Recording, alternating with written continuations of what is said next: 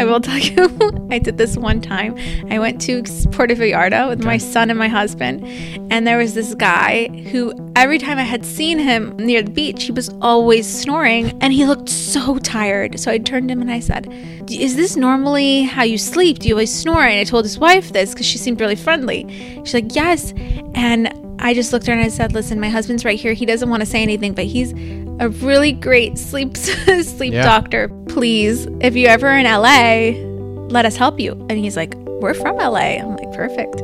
So my husband called me from like their appointment. He's like, "Look who's here." And I looked and we FaceTime. I'm like, "I'm so happy you're here." And, you know, I think they did a sleep study and they're getting him treated. And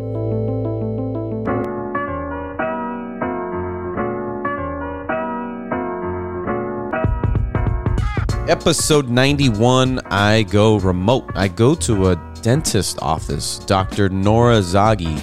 Her and her husband are making differences in children's lives, adult lives. We all think we breathe properly, but more times than not, we're not. She did an evaluation on me.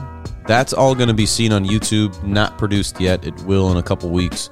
I'll put that on my social media at Mic'd Up Pod. But most importantly, she talks about things that children are born with and a lot of adults still have today. And it has to do with the tongue tie that help us sleep better, help us grow, help children's brains develop. Also, I had no idea about this. Mothers, when they're breastfeeding, the pain that causes from the child. Amazing stories. They're amazing. Probably going to go back and get evaluated by the husband who does adult evaluations. Would love to sit down with him as well, as this guy's been the pioneer to all of this. He's taught hundreds of doctors around the world. There are people around the world that come and see them at their clinic on the west side of town in Los Angeles. So in the show notes are all the links that you would need if you want to contact them and all their social media. Episode 91 with Dr. Nora Zaghi. Here we go. Dr. Nora, how much do you dislike that? First time we talked, I'm like, "Dr. Nora." You're like, no, please. Please don't call me that. Yeah, I prefer Nora, but happy to be called Dr. Nora. I prefer first name, though, rather than last name, if you ever to address me. You know what the best part about being a doctor in MD is? Tell me. You get to make a reservation. And be like, "Dr. Nora, your table's ready." Is that not the best part? Oh, you have to do it. I have never done that. Just do it one time. I'll try it. And they'll get you like to the top of the list too sometimes. Oh, interesting. I've never tried it before. I have no idea what I'm talking about. You and your husband are doing some special things. Yeah. And we were just talking pre-show about a certain book that came out. I didn't know about this book. It's called Breath? Yes, Breath by James Nestor. Yeah. Can you take us kind of through that book? So this is a book that's been released, I would say, in the last few years about the journey of a man called James Nestor. And he's a journalist and writer, and I believe that's his occupation, but he had found that he has some breathing issues and sleep issues. And what he did is he went deep down a rabbit hole of understanding as to why he might have these issues and why certain people have these issues, and how nasal breathing can be should be most optimal for all people, but a lot of people mouth breathe, and the reasons as to why these people mouth breathe and how it affects our whole bodies. Since that book's been released, it's been a New York Times bestseller, and I feel like a lot of people are learning more about their health, their breathing, and their sleep, and what they can do to optimize those things. What drives me the most crazy is when people don't have an open mind to hacks, to edges. And I'm talking about certain things that will make you breathe better, will help you sleep better, you'll age slower, right? And like, I'm always up for those things. And this is one of the most important topics. I was really fired up about this because our breath is so damn important. And I know we've got a video edition of it. You kind of take me down and you give me some bad news, but it's important. It's vital. Like, it's vital. And we were just talking about you doing it to your own child who was, I think, 2 days old, right? Yeah. So I'm a pediatric dentist. I consider myself a functional and airway focused pediatric dentist. And for me, I'm really passionate about the children. And this is because we can do so much to prevent a lifetime of patients being unhealthy. If we can treat and diagnose and notice those red flags early on in life. So when my son was born, I've been doing this for quite a few years, and my husband too. My husband has also been doing this for so many years, and he's written articles and done research and X, Y, and Z. And it didn't occur to me that my own son would potentially have this problem. So I had my labor delivered, and I was like, yay, it was so exciting. And I really wanted to breastfeed. I was just so excited to have that connection and have that experience. So I placed the baby on the breast, and lo and behold, he latched. I was like, yes, he latched. Amazing. Because that can be the hardest part for a lot of moms. Babies don't latch. So he latched. I'm like, great. And then it was this excruciating pain. It was for me, that pain was actually worse than labor. And I was and I waited quite a bit to get medicated for my labor. So I was so surprised by it. And I remember having these like cramps and this feeling in my body and the feeling in my breast. And I'm like, why is this happening? And then I looked underneath his tongue, and I saw there was something called a tongue tie, and it was restricted. And there were people there saying, no, it's not a tongue tie. And me and my husband looked at each other. We're like, it's absolutely a tongue tie. We went to this office right after I was discharged from the hospital, and we treated it. I had worked with the lactation consultant in the hospital, had somebody on the phone, somebody that I know that's very close to me, that I trust, that I was working with. And then I also did something called craniosacral therapy to help relax the child's body, because anytime a child has a restriction in the tongue, it can also affect their whole body, and it can affect their nervous system. So working with the baby with a craniosacral therapist, an osteopath, or chiropractor can really be helpful in down-regulating the sympathetic nervous system, but also to help with loosening the fascia so that the baby can get more prepared for the release. So we were able to do a session of craniosacral therapy before, and then we worked with him, with this craniosacral therapist after. But right after the release was done, all that, the pain went away. Breastfeeding was so much easier. It was unbelievable. And I had done this for parents before, and I'd seen this from other parents and other practitioners and other providers, so on. And I had seen this, but I never had experienced it myself, and it gave it a whole new meaning, because there's so much that we can do early to preserve that mother-baby dyad so that we can influence their health and airway journey, but also help influence their ability to have a great breastfeeding experience. What makes it so painful? So good question. So that tongue tie, we all have frenulums underneath our tongue, but sometimes our frenulums might be tight. It could be under the lip, it could be under our tongue. We have some in our cheeks too, and these, if they're tight or restricted, what it can do is it can cause the child not being able to pull the breast in efficiently, have a deeper latch. It could be more shallow.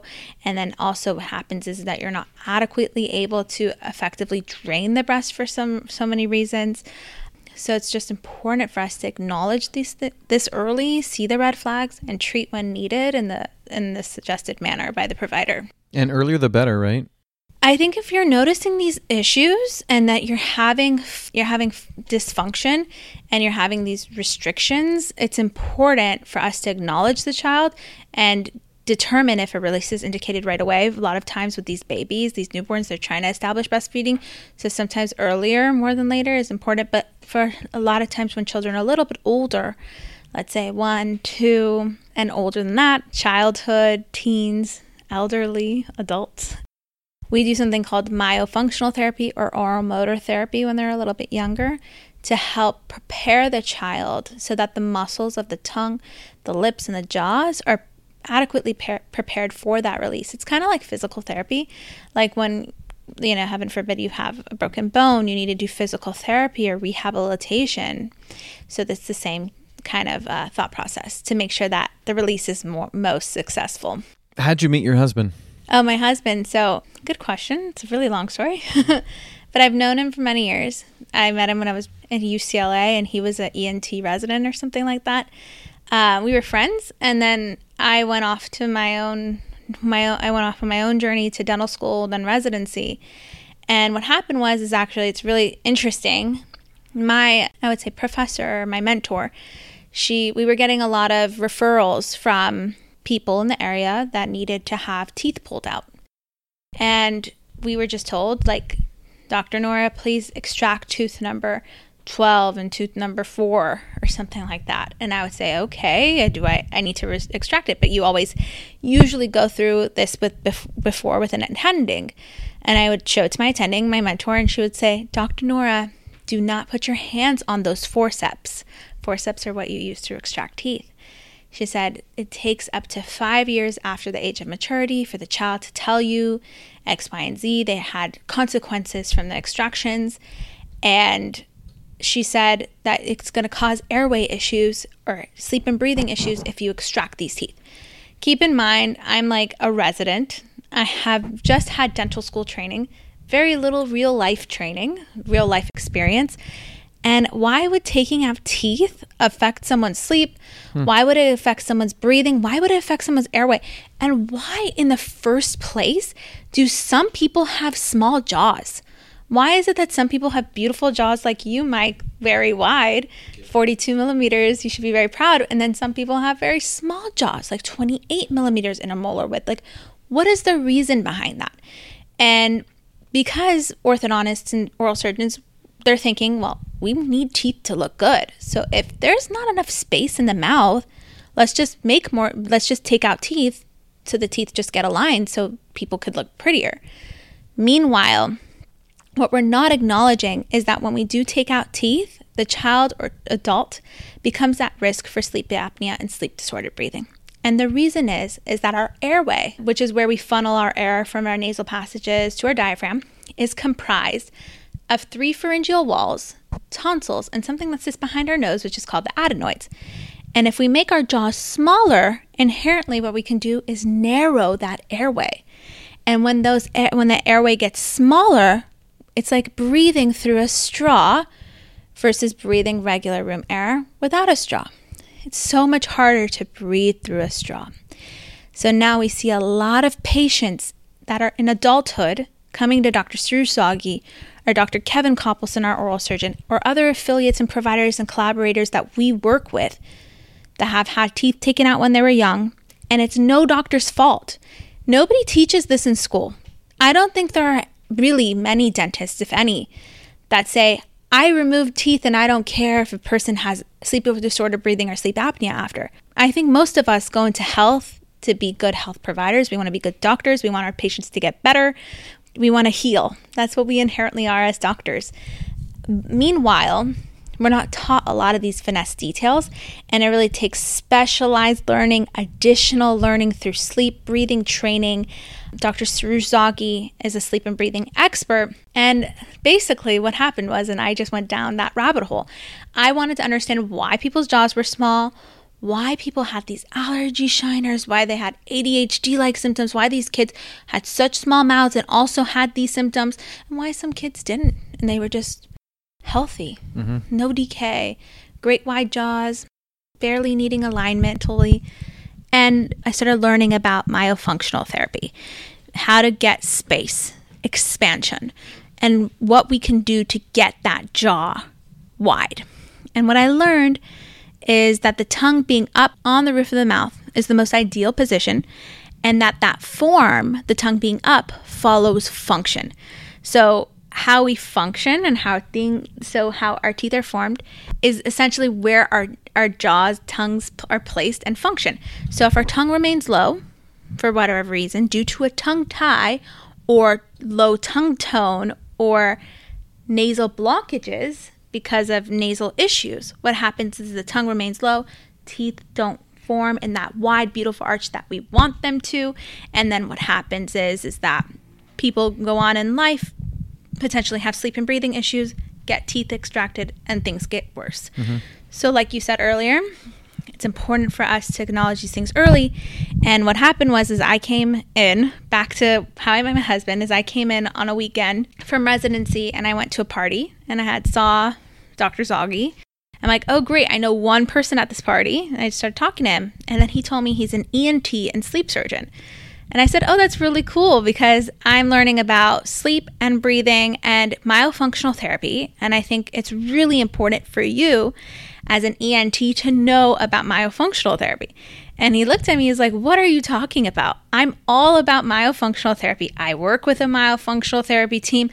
I wrote articles on this, and that. And I looked at him, I'm like, okay. I thought he was kidding because it's like very rare for a physician to have such a deep background in these things. It's called love at first sight right there. Well, that week I was going to a conference and about these things that I'm talking about right now, specifically myofunctional therapy and how to expand and X, Y, and Z and what we can do. And what happened was they brought his name up and they put a picture of him and they showed his articles. And I'm like, wow, this guy wasn't lying. Wow. And I turned to my friends and I texted them. I'm like, gosh, I just saw this guy over the weekend and he had asked me out and I had said no. My head was in other things because I was in school. And then I texted him. And basically what happened is that, I don't know if you remember, but there was a time in LA where there was a lot of fires. You remember, like on Skirball, and it was like this office was closed down for that reason. So he went south. So I got really lucky that he was just staying at a hotel south. He came to the conference and he talked because they had invited him to talk at that conference. And he just popped in, did some Q&A, and then we went on our first date after. Got it. And yeah. That was it after that. What year was that? 2015. Okay, so did this office then open in 2015? It's been open for a little while longer, I believe. Okay, now how did he start?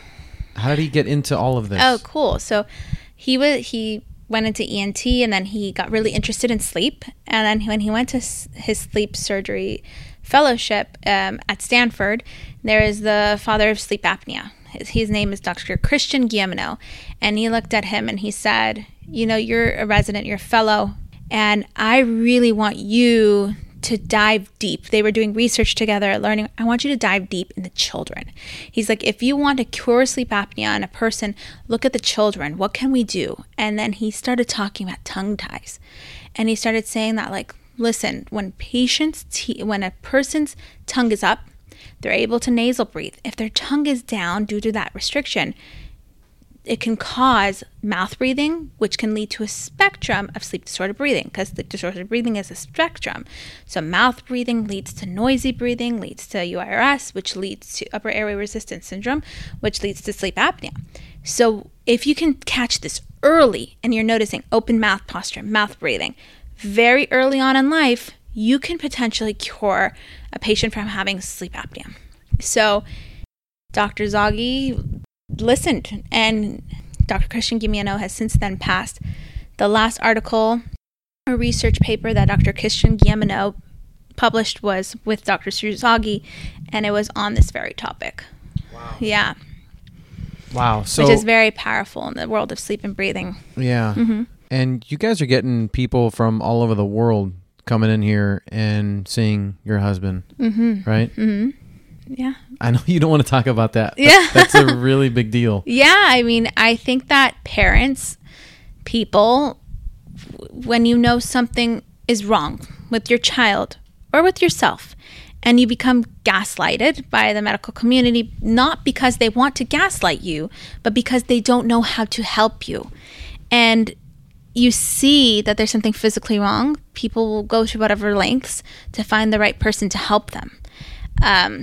And I'm very lucky. I have wonderful families, beautiful families from all over, and I love all of them.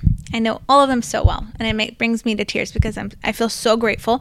I saw one child today, and this little girl is unbelievably amazing. Mom said from birth, she never had normal breathing. When she came into my office, she was labored breathing. Imagine a 4 or 5-year-old child like this.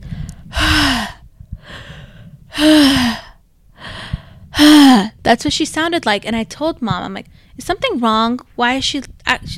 This is normal for her. She's always breathing that way. Since birth, she never had quiet breathing. She had grinding, snoring, sleep apnea, sleep disordered breathing. Underneath her eyes, they had allergy shiners. You could just tell she was chronically sick from all of these issues that she's having. I looked into her mouth and she had huge tonsils. They were pretty much stuck together. And she had enlarged adenoids, which is something that sits behind your nose that I can't see. I would need to see via CBCT, which is a cone beam CT x-ray, which is specialized x-ray, or I need to do a scope, and I'm not able to do that. It would need to be from an ENT and sleep surgeon. And her turbinates, which is something that is inside of our nose, were really, really large. But she didn't actually have a tongue tie. Those were the other issues she was having. She needed to, but she had a very small jaw. So what we did is we had tonsils and adenoids removed, and I just saw her today. It's been 3 months, and she is completely cured of all these problems. Wow. It's mind-blowing how this child's life has turned around in just a few months. It gives you chills, and it gives you a better meaning of like best feeling in the world, because I know that we were able to catch this so early that this child is not going to have sleep disordered breathing, not going to have sleep apnea when they're older, chronic fatigue, hyperactivity potentially, so many growth hormone being stunted, so many things that can happen if these things go uncatched. And usually it's, oh, well, they were born that way. They'll adapt. It's They'll normal. Figure it out. It's normalization of things, but it's not normal. Yeah, agree. Man, to change lives like that and to make a difference in a little girl's life. So rewarding. I'm just lucky and grateful that people trust me in their kids' care. That is, that's amazing. When COVID hit, a lot of the times parents were kind of blaming COVID for children's brain not developing because they weren't around kids or they weren't in school. They were on their iPads all day. How much of that is due to COVID, or is it maybe a tongue tie issue? That's a really good question. And I feel like a lot of times things are coming up and just questions online and etc. Like, why is there all of a sudden a lot of tongue ties? And I'm not sure if there's been an increased influxation of tongue tie, or if it's just been more well understood by a lot of practitioners. But I have seen a lot of children get impacted, or their speech, having their speech and language impacted by like a restriction of their tongue or lip. And I think that it absolutely can impact the child. Meanwhile, with COVID, socialization was a big part of it. I think that a lot of the patients that had tongue ties got brushed under the rug, unfortunately, and they weren't acknowledged. The parents weren't acknowledged because they were just like, oh, give it time. 3 is still okay, or 4 is still okay for a lot of those speech sounds. Meanwhile, it's not necessarily true. Restrictions can play a role, and I think it's just important to get evaluated by somebody that knows how to evaluate this. Not every practitioner. There's a lot of pediatric dentists out there. There's a lot of ENTs out there. Not many of them are like specialized in this particular procedure or have a greater understanding on what it looks like and what you need to do and what the next steps are. So I've seen a lot of kids get better, and I've seen a lot of kids' speech sounds improve after release with the appropriate therapies, speech therapy, myofunctional therapy, etc. So even if you think it has to do with COVID, you might as well come in and get checked. I say, why not? It's not going to hurt, right? Yeah, and a lot of these moms become doctor moms. Sure. So it's really cool. I see them every day. I call them doctor moms because they know a lot more than their practitioners that they've been seeing. So as a mom, I'm a mom. I will do whatever it takes to know what to help my child. And even if I actually had a patient, sorry to pivot, last week that blew me away. This woman is in, where is she? Egypt, I think. And she is an accountant, okay? She went and she noticed that her son and her daughter had these issues, speech issues, wasn't progressing with therapy, etc. She literally went and begged a myofunctional therapy team and course director to become a myofunctional therapist so she could help her child, because there was nobody in Egypt to help her child. So she literally learned how to do myofunctional therapy for her children, and is planning to come here for her releases for her children. And this is what a mom does. A lot of moms do. They go in, They learn what's wrong with their child. They'll do whatever it takes. If there's no resources, they'll create the resources. But a lot of times we need to trust our intuition. And when our doctors or a doctor is not necessarily giving light to the issue that your child is having, it's really hard to trust your intuition for a lot of moms. So sometimes things progress until the children get older. You mentioned pre-show somebody's coming in from Hawaii, Minnesota, London, all over the world, all over the country. Is it because there aren't those doctors around their area, or you guys are so trustworthy, or you've got such a great name here? Like what brings them here? I mean, that's a trip from London. Yeah. So our medical, I mean, LA is also really nice, but our good excuse to come out. No, I'm kidding. But our medical director, Dr. Zaghi, has done training and courses for other dentists and doctors and hygienists and SLPs and OTs and physical therapists that are learning this all over the world. So there are providers that have been trained by us that are very trustworthy. Mm-hmm. Meanwhile, he's also created the functional frenuloplasty protocol of how to do what techniques, how to do myofunctional therapy prior, and also he worked with a team of collaborative providers on doing something called the tongue range of motion ratio, where we had to assess a frenectomy, which is what we did today, like how to assess for a frenectomy, or how to assess a person for a restriction, a lingual restriction of their tongue. So that's how a lot of people find him. Wow. You are probably evaluating everybody on the street. Airplanes specifically are like the number one. Why No, airplanes? I'm kidding. Because a lot of people fall asleep on the airplane. Oh my gosh, that's good. And you can see the snoring and the mouth breathing from miles away. Does that, you just cringe when you see that? I just want to. You just drop a card? I just want to say like, hi, can I help you? Just drop a card. Or can we help you? It's yeah. Have you ever? No, I have not. I mean, you're not doing it monetarily. You're doing it because you really deep down want to help. I had done this one time. I will tell you, I did this one time. I went to Puerto Vallarta with my son and my husband, and there was this guy who every time I had seen him outside near the beach, he was always snoring and he looked so tired. So I turned to him and I said, is this normally how you sleep? Do you always snore? And I told his wife this because she seemed really friendly. She's like, yes. And I just looked at her and I said, listen, my husband's right here. He doesn't want to say anything, but he's a really great sleep doctor, ENT, sleep surgeon, etc. I'm like, please, if you're ever in LA, let us help you. And he's like, we're from LA. I'm like, perfect. So I think it took him a little bit of time, but my husband called me from like their appointment. He's like, look who's here. And I looked and we FaceTime. I'm like, I'm so happy you're here. And, I think they did a sleep study and they're getting him treated, and it's a great thing. So I've done it one time. I mean, but you're probably breaking everybody down, right? Friends, neighbors, kids, dogs, cats. Yes. Like everybody's got dogs breathing issues. Too. That's true. Right? I not everybody has breathing issues, but some people do, and those people stick out. What is that percentage? Is there ever a patient that walks in here and you're like, you're perfect, there's nothing we need to do to you? I mean, sometimes, there's some kids and I look at them and I hear their history and I'm like, could it be this? And then it's not. And, children and adults and everybody, it's like they're beautifully unpredictable. That's why medicine and dentistry is so fun. It's like a puzzle. And we just have to find the right pieces to put things back together. But more times than not, somebody has something that you need to work on? If they're coming to me, I would say mostly usually. Okay. Yeah. So what are these symptoms that parents should look out for? Like, are there specific symptoms for parents to look out for kids? Yeah, mouth breathing, consistent drooling, regardless of like where they are in their teething symptom, like in their teething stages. If it's situational, great. If it's consistent and constant, there's something that we need to dig deeper. Small jaws, when you look at their teeth, the baby teeth, and they smile and there's no spaces between the teeth, that means there might be something deeper that we have to look at. If you can look at the back of the throat and you see enlarged tonsils, those are things that we have to look for.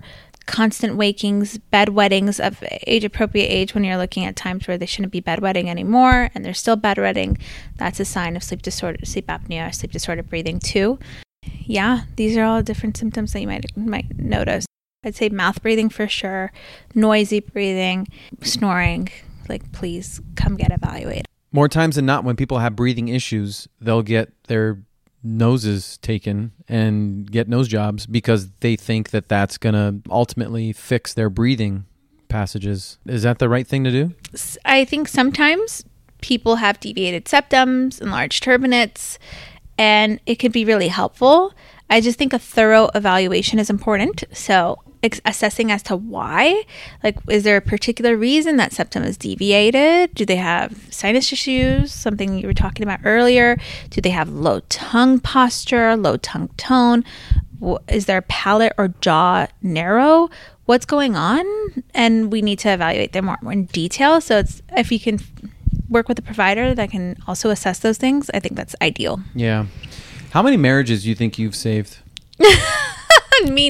Probably me, not so many, but my husband probably quite a few. Like probably thousands. I hope he has. I mean, think about a husband or wife snoring. I tell my fiance, I don't know how I would do this, and I don't know how she would do this. I don't know how anybody does it. It's hard. When somebody snores next to you, I just don't.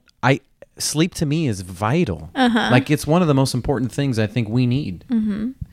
And if you're not getting your sleep because somebody, your partner next to you is snoring, that's got to be the most frustrating thing. Listen, when I would spend time with my buddies and on the weekend somewhere, and we're rooming back in the day, and they're snoring, and I can't sleep, it would drive me crazy. I couldn't sleep, right?